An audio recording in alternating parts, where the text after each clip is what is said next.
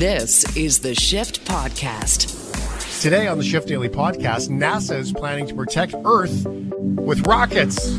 Yeah, shooting rockets at asteroids. Greg Fish helps us understand what is going on with that.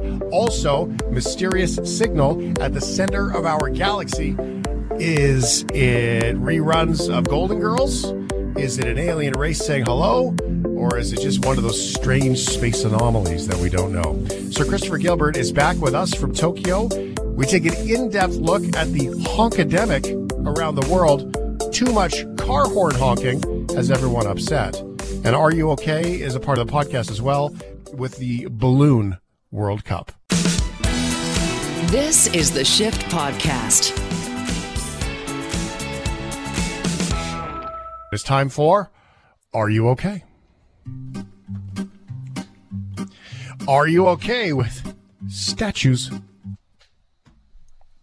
Yes, I would say statues are pretty neat. There's this statue in Burlington, Ontario, that's I believe it's dedicated to soldiers with that are lost without unmarked graves, and it is supposedly haunted, but it is incredibly beautiful, and it's like one of those statues you look at it and you kind of learn something. Same thing with Vimy Ridge. I've always wanted to go there to see that monument. Yeah, statues are cool. In Flin Flon, there's a statue called Flintabity Floniton. I am aware of Flintabity Flon. Well, what is it? Well, the way that it was always said to me from my folks was with Flintabity Floniton, and then there's a song about him, and they call him Flintabity. So I'm going with Flintabity. I don't know if it's right, okay, but Flintabity Floniton.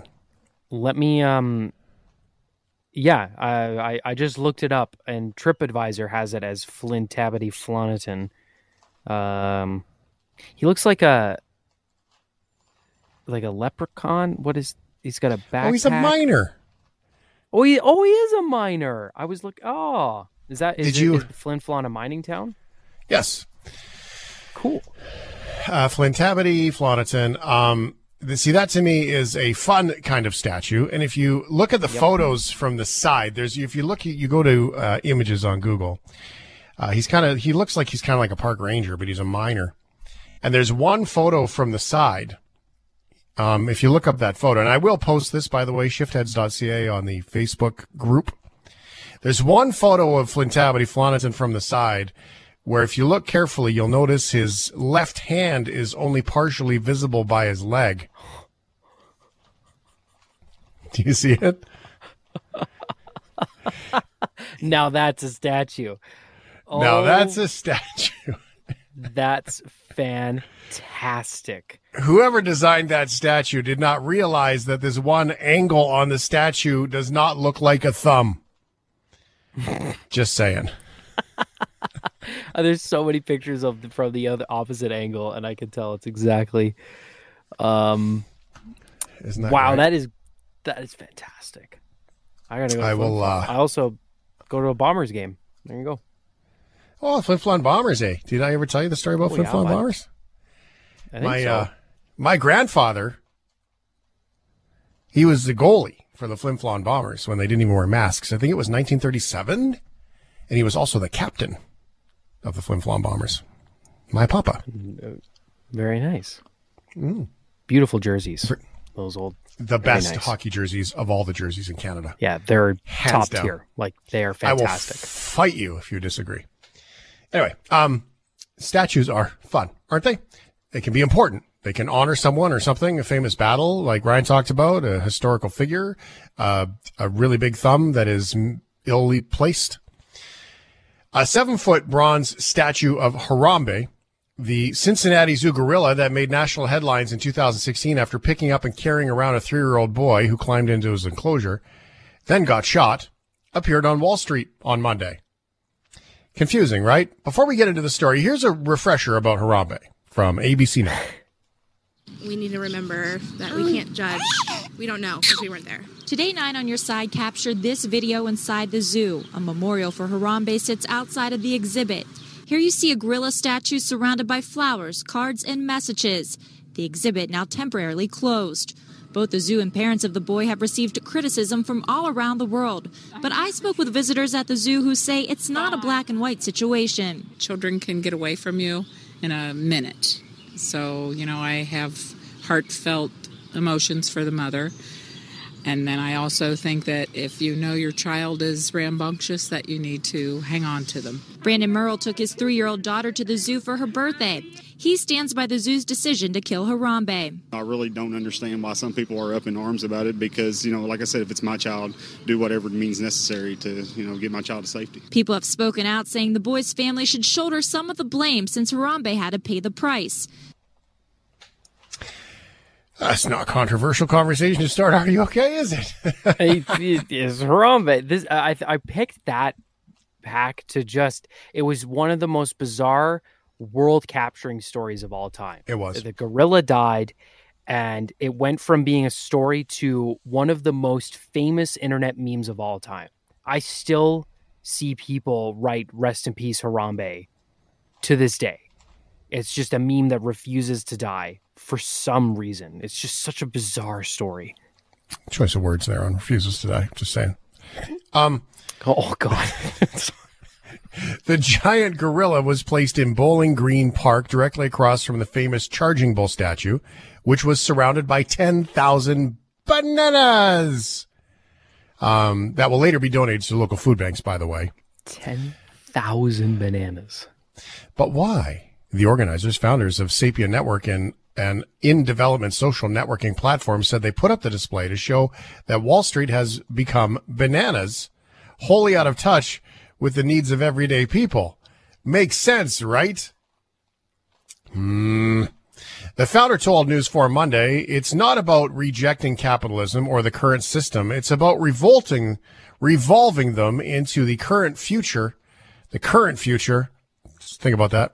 And letting them empower more groups of people. That's the whole point of this story. Harambe is a representation of something that lets us look at more than just ourselves. What we are aspiring to be as people, he explained. It's about connecting. A simple gesture of giving a banana. Bananas builds community as a society. We need to come together. We can't keep fighting to come together. Why Harambe? I am all for taking a stand. Yeah. You know what this sounds like?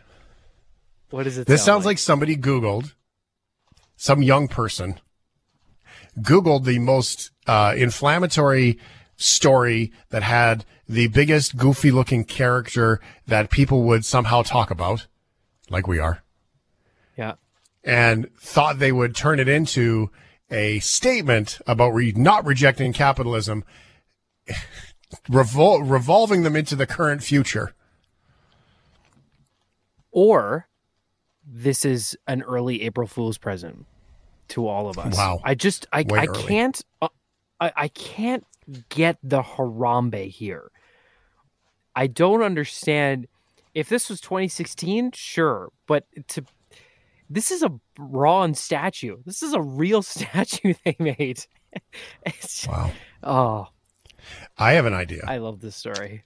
They could have spent less time Googling for some story about a gorilla, less time shopping and counting 10,000 bananas, and more time writing a statement about it that made sense.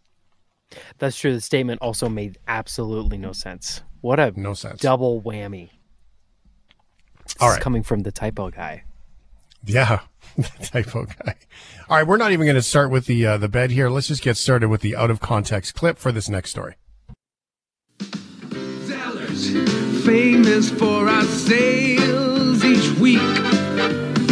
Zellers has the best brand names that you see. Zellers gives you more. We're the great Canadian savings store. Use your Zellers credit card and you'll get 50% more Club Z points, so you get free rewards faster. Zellers, where the lowest price is the law.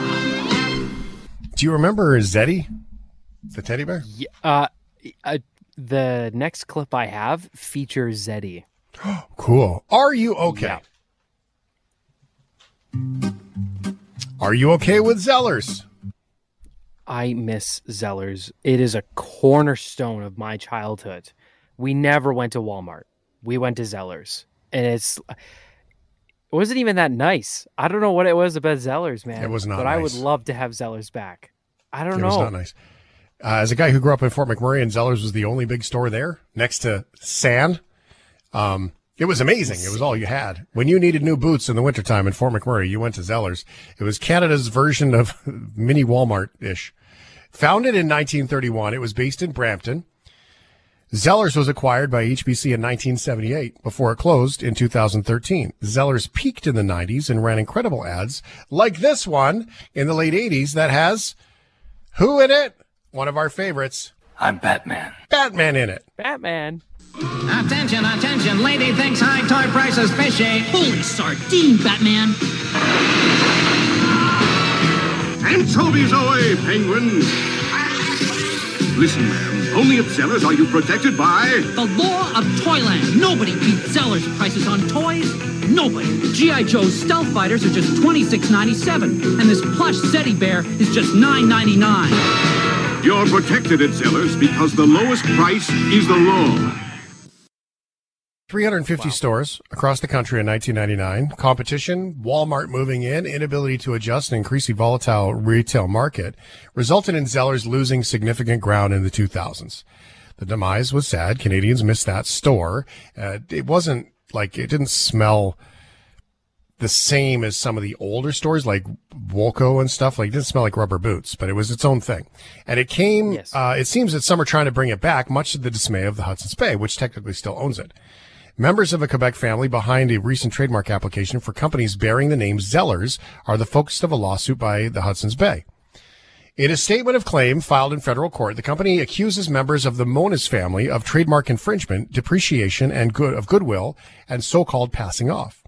The statement of claim said Zellers Inc. has a location in the city of Sorel-Tracy, about 80 kilometers from Montreal, and that members of the public are being told that Zellers Kmart store will open in the future. That claim added that a second location in Sorel-Tracy has signs indicating that the building is under the management of Zellers Canada Inc. HBC alleges that the defendants have refused to comply with the company's demands to cease and desist. The Monas family is behind various recent trademark applications and corporate registries, including Zellers Inc., Zellers Convenience Store, and Zellers Restaurant Inc. If you're going to revive anything, though, is it really Zellers Restaurant? Yeah, I would maybe get the store up and running first. I like the decor, very old school, but yeah. Zellers Convenience Store is really what it seems like they're going after. And a little version of Bodega, not the big store. But lawsuits today, 2021, over Zellers. This is the Shift Podcast. It is time for us to connect with Greg Fish in the world of weird things. Welcome to the world of weird things with Greg Fish. All the way from California through the power of technology and the internet. He's a computer scientist. He's completely left-brained and a total nerd, but he loves the world of weird things. Worldofweirdthings.com is where you can find him. Fishy, how are you? I'm doing fine. How about yourself? Good. Welcome back, buddy. It's great to see your face. I'm excited to talk about the space things.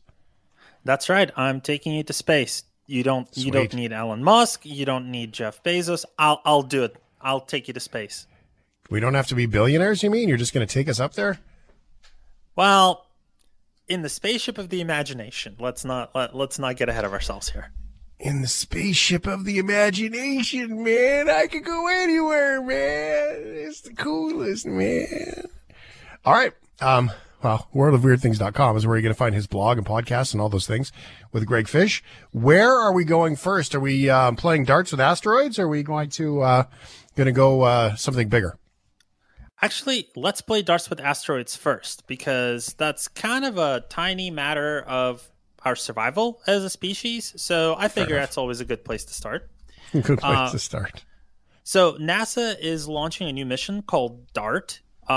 they're thinking of launching around November 24th, and I'm actually pretty excited about it because DART stands for Double Asteroid Redirection Test, and it is exactly what it sounds like. They're going to try and change the trajectory of an asteroid to make sure that it can't hit us, or rather to make sure that we really do understand how to deflect an asteroid that's coming towards us. So we don't have to send Aerosmith and Bruce Willis up in the shuttle.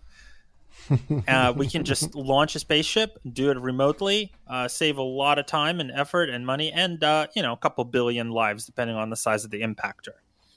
The idea is... Do we have to save them all, though, really? It's pretty crowded in the mall these days.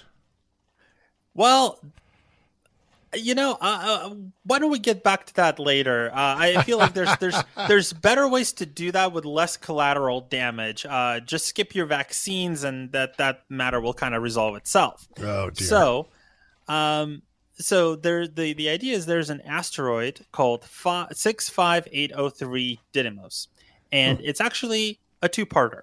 There's a large main body and a small moonlet that's about 160 meters across. And that 160-meter moonlet is very representative of what kind of threats we could expect. Something that would be really nasty, cause a lot of damage, might land in the ocean, cause a lot of tsunamis, just a bad time all around. And DART is going to actually hit it as hard as it can to change its trajectory just enough for it to be noticeable. Because the idea is, if there's another asteroid like that coming towards us, we launch a spaceship just like it, we hit it hard enough and at the right angle to change its trajectory, all of a sudden, it no longer menaces us. It's no longer coming towards us. We're fine. It's not going to work for every asteroid because there are different kinds of asteroids. There's ones that are called rubble piles that are just loose collections of rocks that are kind of orbiting around a common center. We would have to use something like a net to capture that. And there's asteroids that are made out of pure iron. So just hitting them with stuff is going to be really difficult because it's not really going to do much. We'd need to use something like lasers, or we'd have to land a rocket thruster on them. But the idea is fridge magnets. Well, it depends if it's magnetic. Well, if it's iron. There's definitely... Yeah, there's definitely people. There's definitely people working on all of these ideas, but again, the exciting part really here is that we are actually starting to test them. Cool. A text comes in for you, Fishy. It says, "Hey Shane, can you ask the man of the hour what would happen if we deflected the asteroid toward Earth by accident when it was moving away because we missed?" We would have to try again and hopefully get it right this time. The nice part about it is that we'd probably plan these missions years in advance. We would very likely have quite a bit of warning before something like really hits us that would cause any sort of damage. So we do have a couple of chances to correct our mistakes if they do happen. Fair enough. So the outcome here would be to not blow them up, deflect them just enough. And I imagine in the grand scope of space, a small deflection probably, hundreds of millions of miles later is probably a big deflection. Oh yeah, that's exactly what it is. It really adds up. I imagine it running out of gas just before it gets there. Is that terrible? If that's what helps you cope with the potential doom from the sky, then yeah, absolutely. Do you? All right. So where else are we going with this, Fish? What is the outcome here? What is the benefit? Is this thing really going to happen? Well, it's really going to happen, and I think the outcome is it's probably going to work because there have been multiple missions to asteroids that have achieved all of their objectives that have kind of been leading up to this. So there's very little reason to think that this isn't gonna work for whatever reason. The outcome is really going to be like the most typical kind of asteroid that we would be facing as a threat. We can now, don't want to say rest easy, but we at least know that this is not going to wipe us out. This is not going to sneak up on us and destroy us. We can actually do something to protect ourselves from cosmic debris, and that's a really big deal. It's Good News Tuesday, right? Kind of celebrating the fact that we don't have to be wiped out by an asteroid. We can indeed change our fate and avoid going the way of the dinosaurs, literally. All right. This is interesting.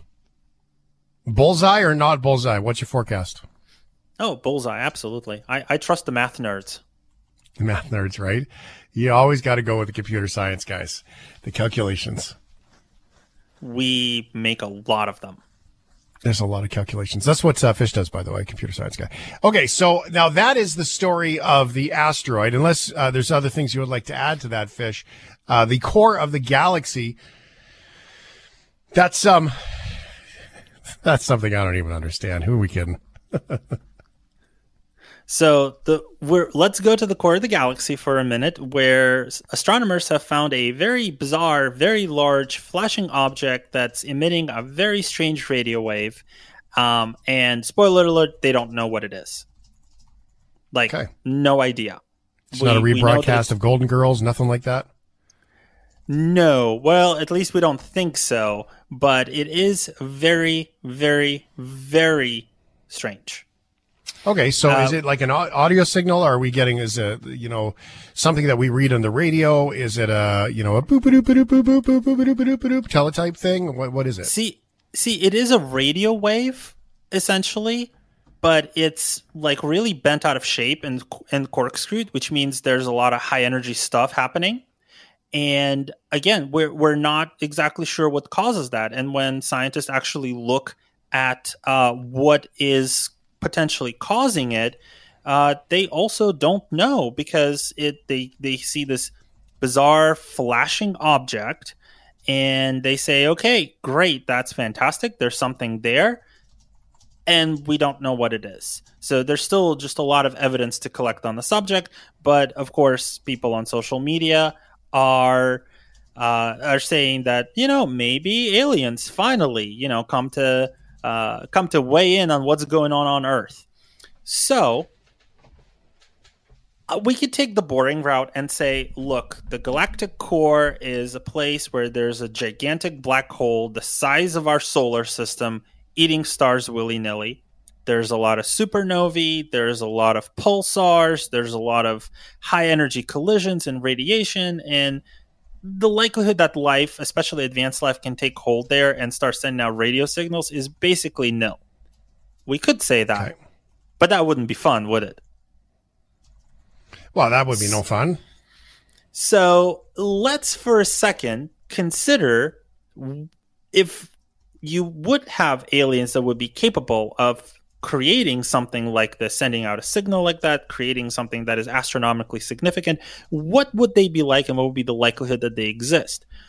For that, we turn to the work of astronomer Nikolai Kardashev, who in 1964 created a kind of ranking scale for potential alien civilizations.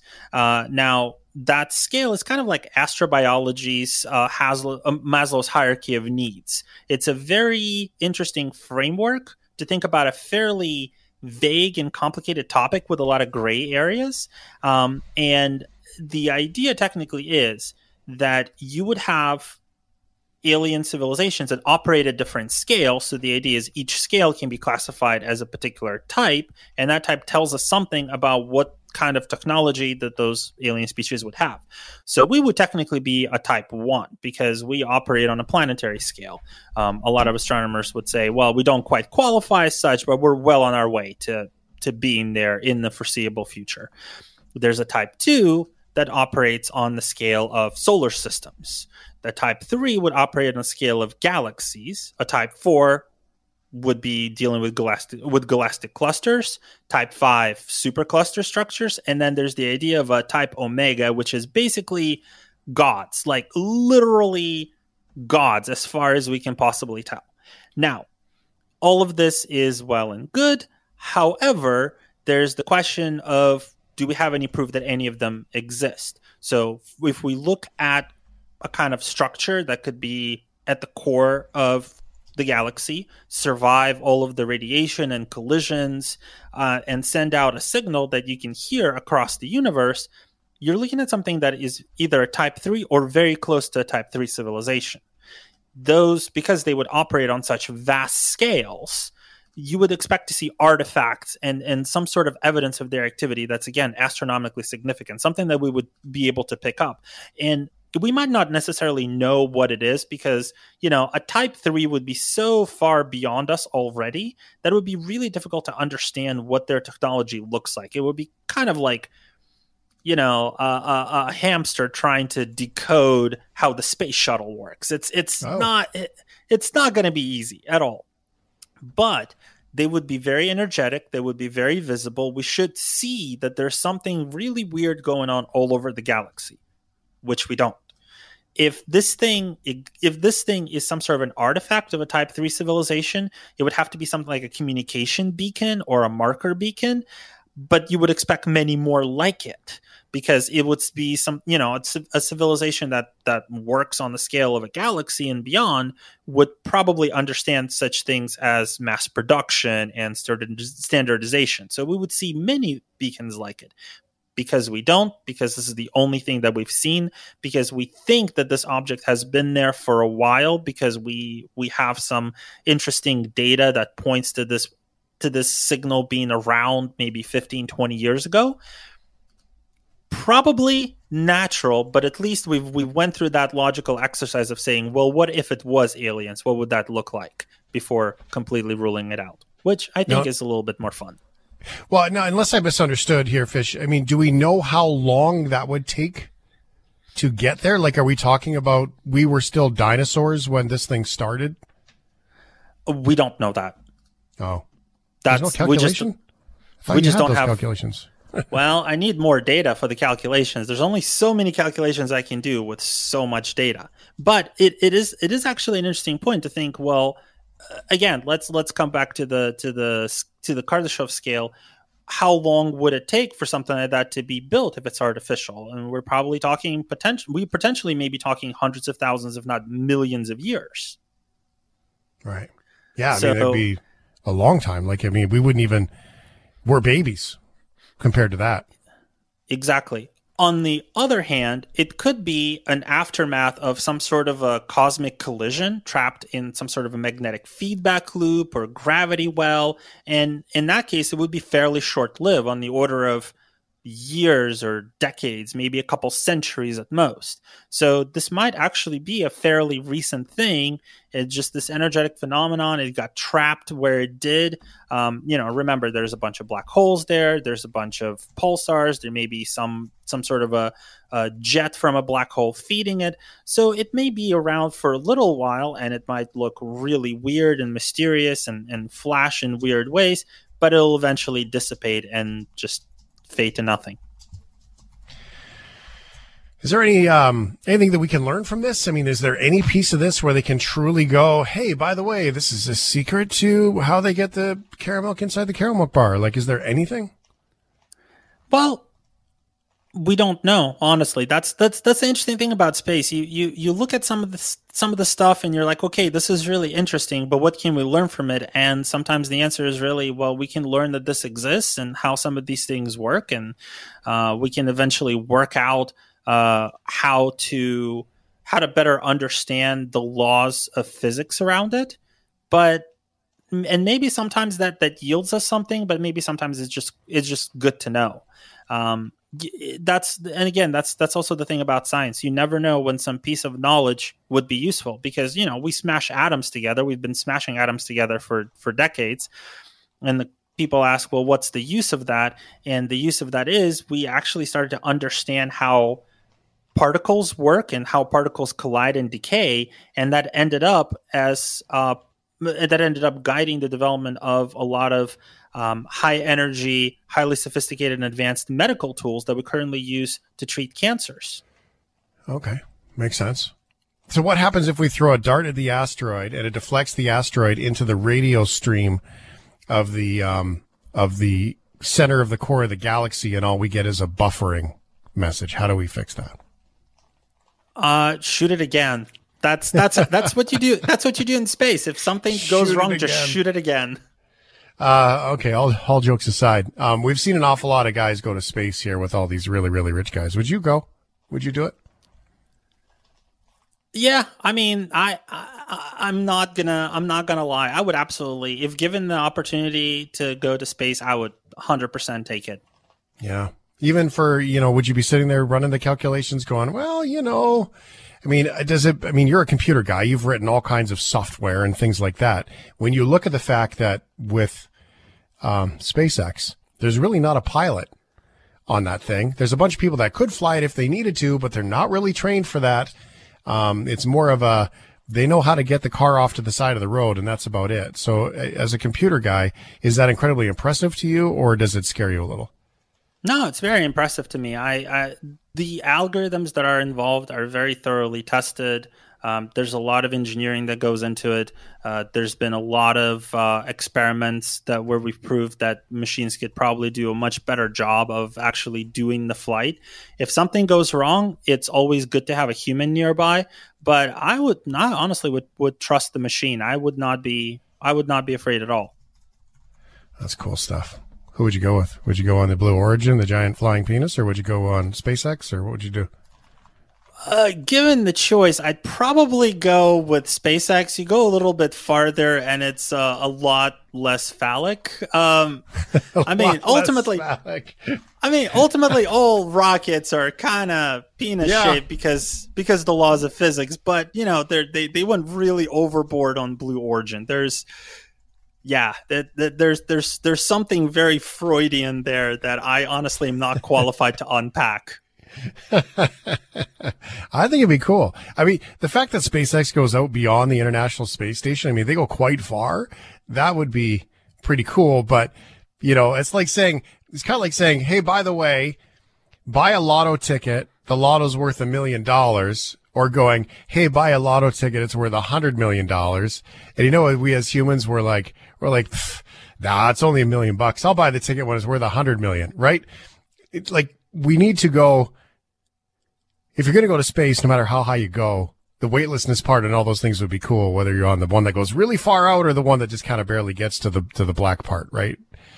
That's cool. I would absolutely agree. The fun part with SpaceX would be you're in orbit longer, so you get to see more and experience more. That would really be the draw. But if I just got to go up for 30 minutes, I would be ecstatic. I would be thrilled. There's so many jokes about your phallic thing. I wonder if you could and I didn't mean this either, but you could. I was going to say pitch a tent. That's not what I meant either. But build a fort if you went on the SpaceX one. But you could build a fort and then you have a sleepover in space, right? Because you're up there for a couple days. It's kind of cool. Yeah, I mean, why not? You just need to take something to get over the to get over the motion sickness as you adjust to space. Worldofweirdthings.com. That's where you can find him. He's Greg Fish. Thanks for being here, buddy. Always a pleasure.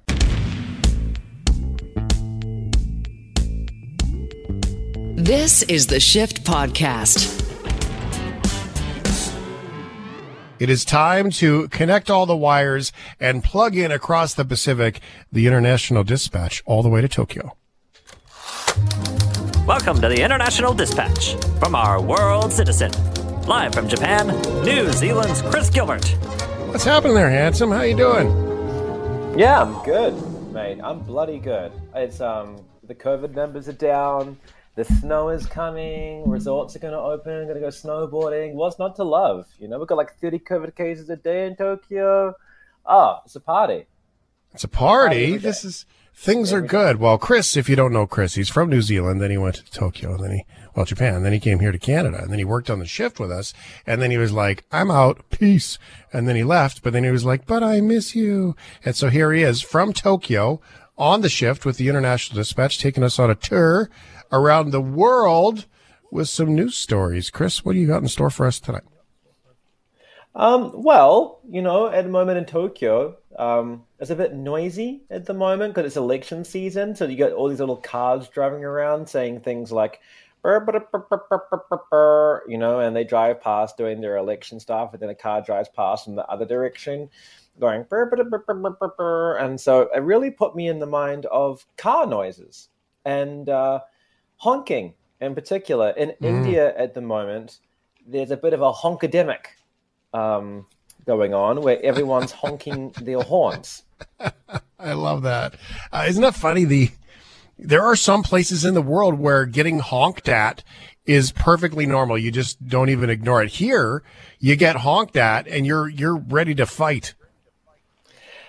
Yeah, I mean, I ride a bike everywhere, so if somebody honks at me, I just honk back with my mouth. So if they're like, "Hey," I'm just like, "Burp," like back to them. I just yell a honk across the street. I mean, honking here is quite rude, you know. You have to be, yeah. Well, I mean, it's a polite society. So it's not really a polite society. Everyone's rude all the time, but you're not really meant to be a honker. Honking is a act of extreme aggression here. If you were to honk your horn at another motorist or pedestrian, it would be obscene. But it does happen all the time, and yeah, they honk back. I honk back. If I was in Canada, people would probably just think I'm trying to be a goose or something, you know. But here, it's like, oh, that cyclist is trying to honk his horn, but he doesn't, so he's using his mouth. But in India, everyone honks their horns all the time. Apparently, this is reportedly, allegedly. I'm not slandering India. I haven't been. I don't know it personally, but I'm just, reporting what I read, Shane. And so at the moment, there's an idea to turn horns into musical instruments. Well, let me say back into musical instruments. Before cars, horns were already an instrument. But they want to go back to the old instrument type of horn. And NPR, as much as I don't like, putting more NPR on the radio, NPR has actually done a little bit of coverage on this. So let's have a listen to that first NPR clip.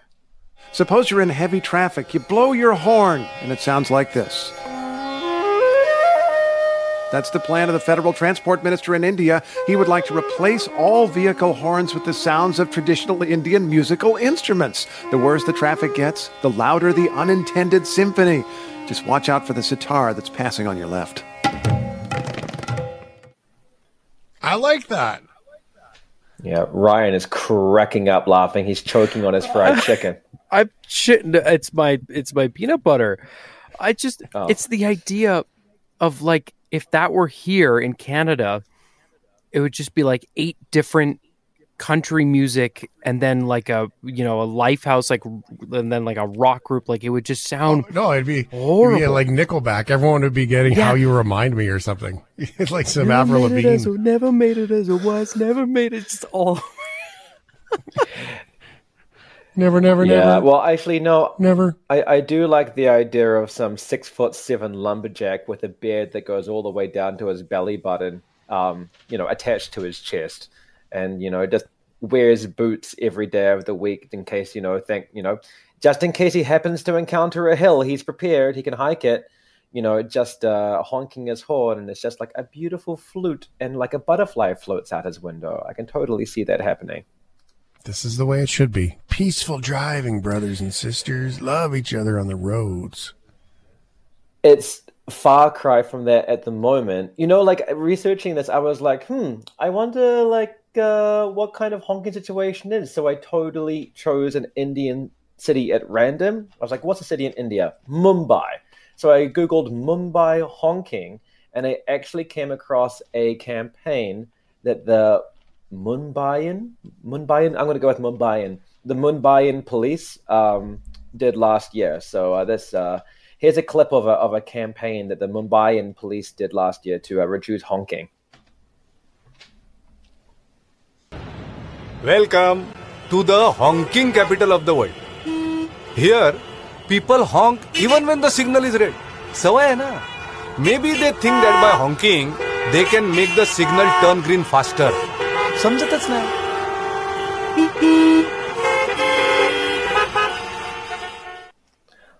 Yeah. It's a honkademic. They're having a honking good time over there. Aha, very good. Yeah, I like honkademic. That's pretty good. It's a good word. I just like the way he starts that clip, because it sounds like a promotional video at first for Mumbai. So it's like, welcome to the honking capital of the world, as if it's, like a good thing. It's not a good thing. They're trying to stop it, and the way that actually, I'm going to keep that little secret in my back pocket for later. I'm not going to tell you that now. But what I will tell you, jumping back to NPR, is NPR did look into some of the reasons for the honking. It's not just pure violence and bloodlust like it it is in Canada and USA. There is kind of like birds communicating with each other thing going on here. So this next clip, an NPR reporter in Mumbai asks some people around town about why they honk. I hop into a rickshaw and the driver Mohammed Sarfaraz explains how horns are like a language in Mumbai. A short beep means, hey, I'm about an inch off your back bumper, he says. A long beep means, heads up, I'm trying to squeeze into a non-existent lane with one wheel up on the curb. Commuter Amruta Chavan says the horn on her motor scooter has to be loud enough to cut through this chaos. Truck drivers often install custom horns with a jingle. Because honking here isn't always cautionary, it can be a greeting, Chavan says. There are some people who will honk like in a tone. Do you mean like beep, beep, beep, beep? Yeah. It's like hi or bye. Just for hi or bye, they'll start to honk in a tune. Beep, beep, beep, beep. That means hi. That means hi in my honking language when I'm on my bicycle. Honk, honk. That's around town. Honk, honk. Yeah. So, but the thing is, though, so those are reasons that they honk, but it's not good enough for the Mumbai police. So what the Mumbai police have done, what they tried to do last year, is they actually tried to restrict or what's the word? Curb honking, you could say, by putting timers on the traffic lights. And if you're honking too much, the lights will just stay red and you'll never get anywhere. You're going to stay stuck in traffic forever, which is a great idea. And here's a little bit more of that promotional video from the police talking about what they did. One day, we connected decibel meters to a few signal poles around the city. If the decibel level went over 85 dB, the signal would reset and stay red for longer. Hata basa bomblet. Feel free to honk. That is, if you don't mind waiting. It's really cool. It's actually like a really cool idea that if you're gonna honk, you're gonna just wait at the red light forever. But it's something that I actually would like to see done about other things, maybe curb jaywalkers. If you're going to jaywalk, you have to turn around, start again, think about what you've done for 25 seconds and then wait for the next green light. People who cut queues, go back to school rules. You have to go to the back of the queue if you're a queue cutter. There's all kinds of things we could do with this kind of mentality, don't you think? I like this. This is a great way to go. I mean, if you honk too much, you have to wait. Cut in line to the back of the line. This is good. This is the way it's going to go. Although, if honking actually sounded like some of these people are describing it, I mean, it's quite pleasant, as opposed to it's not a symphony like they describe it of honkers. Well, I did organize some examples of some Indian musical instruments to, if you would like to hear what they might sound like. I would. Yes, please. Well, let's do it. This first one I organized is called a tanpura. And it sounds a little bit like this.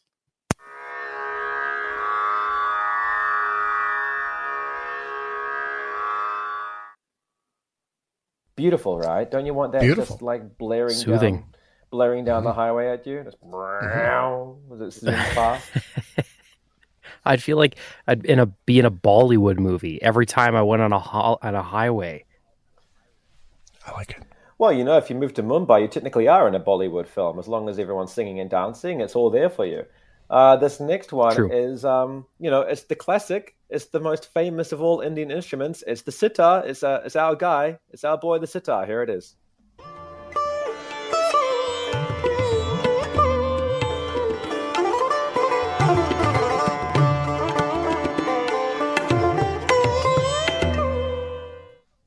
Yeah, I like that one. Right? That's my horn right there. Taking that one as my horn. That's your horn? If you have a Tesla, you can change your horn to whatever you want. So you can, yeah. Oh, yeah. Yeah, you Seriously? can. I've seen video. Yeah, I've seen people who have changed their horns to Patrick Star from SpongeBob screaming, wee woo, wee woo, wee woo. I've seen it. Yeah, no. It's amazing. Yeah, you can do it. I would get a Tesla just for that. Teslas just remind me of like when Homer Simpson got to design a car, and he's like, those little balls on the top, they should be on every car. And every horn should play La Cucaracha. You know, it's just like the most ridiculous cars in the world. Teslas are just like Fisher-Price busy boxes for adults. That's all they are, you know, and they break just as easily. That could be true. But if you could change your horn, That's true. I mean, I wouldn't mind changing my horn. This next one, actually, also just quickly on the sitar, I think if I was to like blast my horn in a fit of rage at somebody, just one of those, you know, you're not thinking just, you know, just like, I want to honk, and you honked, and like that beautiful melody came out, it wouldn't really be very satisfying. You know, you don't really get the bloodlust out. It's true. I mean, isn't that the truth? Like when someone cuts you off, and there was a person who, in front of me, they were driving in the right-hand lane, and there was a right-hand exit. And they basically didn't realize that the exit was full and people were lined up on the curb all the way back there. And then she tried to pull in when there was no room. So she stopped in the lane. The speed limit at this point of the road was 110 kilometers an hour. And she hit the brakes and stopped. There's trucks everywhere. And boy, did I ever feel good. Like I hit the horn and then I added to the horn with a right? Like that makes you feel good. Like you can't do that if your horn's just going, you know, all mellow music. I guess you don't get that stress out. It makes you feel good. I just in my imagination right there, Shane, I imagine what was going on in your head was like the red bearded like cowboy guy from Looney Tunes jumping from foot to foot and shooting his guns in the air. Just like yoo-hoo, just like honking as like you blare down the highway. Oh, it's so what a hooligan. It was scary. Someone was gonna die. I don't want to die. No. Yeah, that does sound like a legitimately terrifying situation. I mean, the most terrifying situation I was ever on the road was driving back from.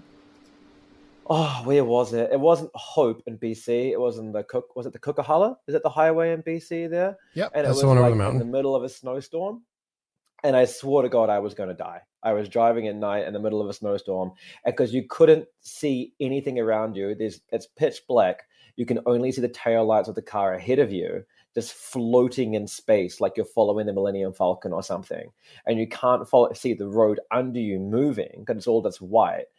And probably, I can't believe I'm here today telling the story, to be honest, because the story I'm going to tell is about the next instrument, which is called the tabla. And this is probably my favorite one, honking number 7 there, Sheldon, the tabla.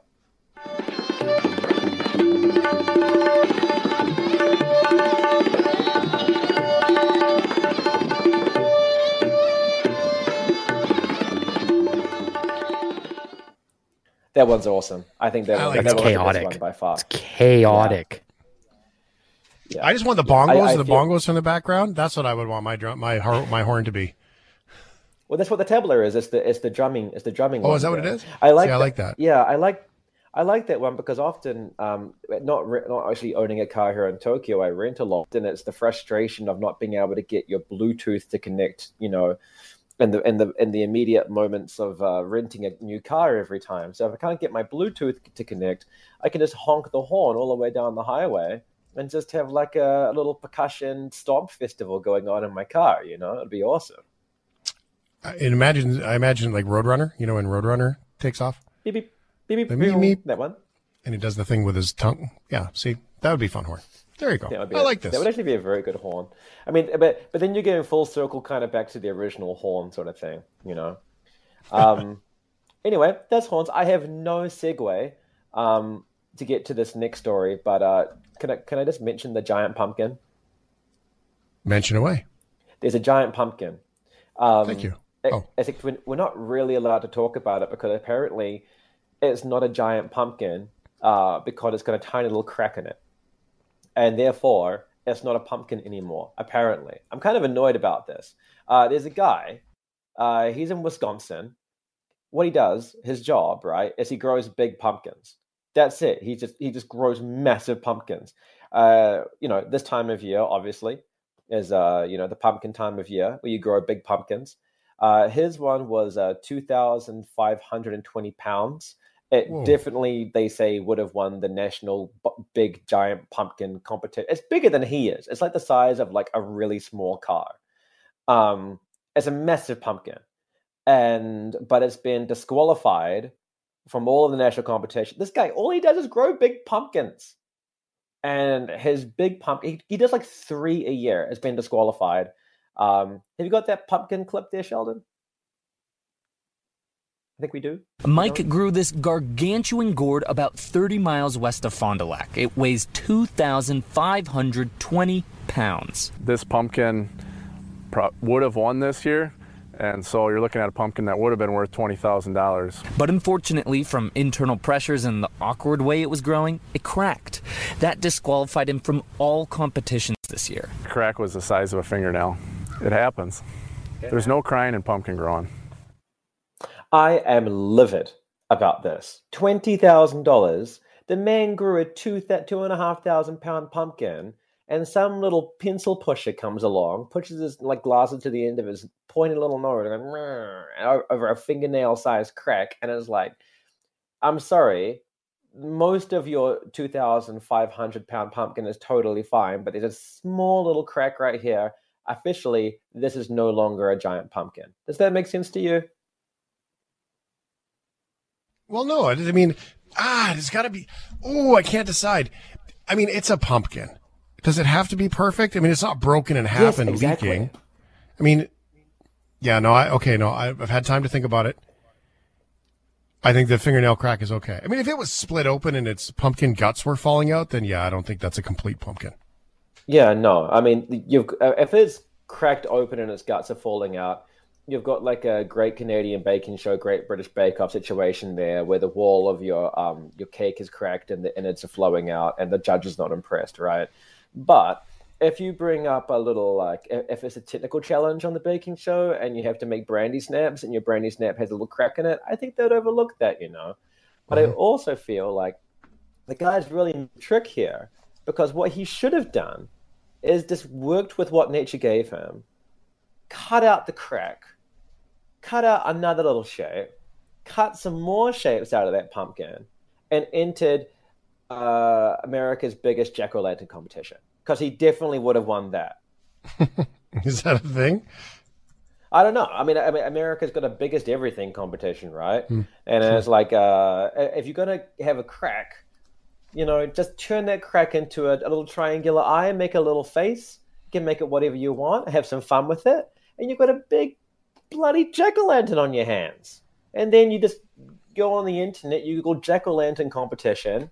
It might not be $20,000, but hey, but then again, the guy's a Wisconsin pumpkin farmer. We can't, assume he's going to think of everything. I love it. It's fantastic. Turn that crack upside down. I don't know. The same. Sir Christopher Gilbert is in Tokyo. It is the International Dispatch. Thank you so much for being here, brother. It's great to see your face. Send us some pictures of the snowfall in the Tokyo, if you don't mind. Oh yeah, absolutely. If I get to the snow sometime soon, I'm definitely going to be sending it your way. All right. That sounds great. Thanks, brother. Talk to you soon. See you guys next week. Bye-bye. Thanks for listening to the Shift Podcast. Make sure you subscribe, rate, and review the show, and share with anyone you like. Get it on Apple Podcasts, Google Podcasts, Spotify, and CuriousCast.ca.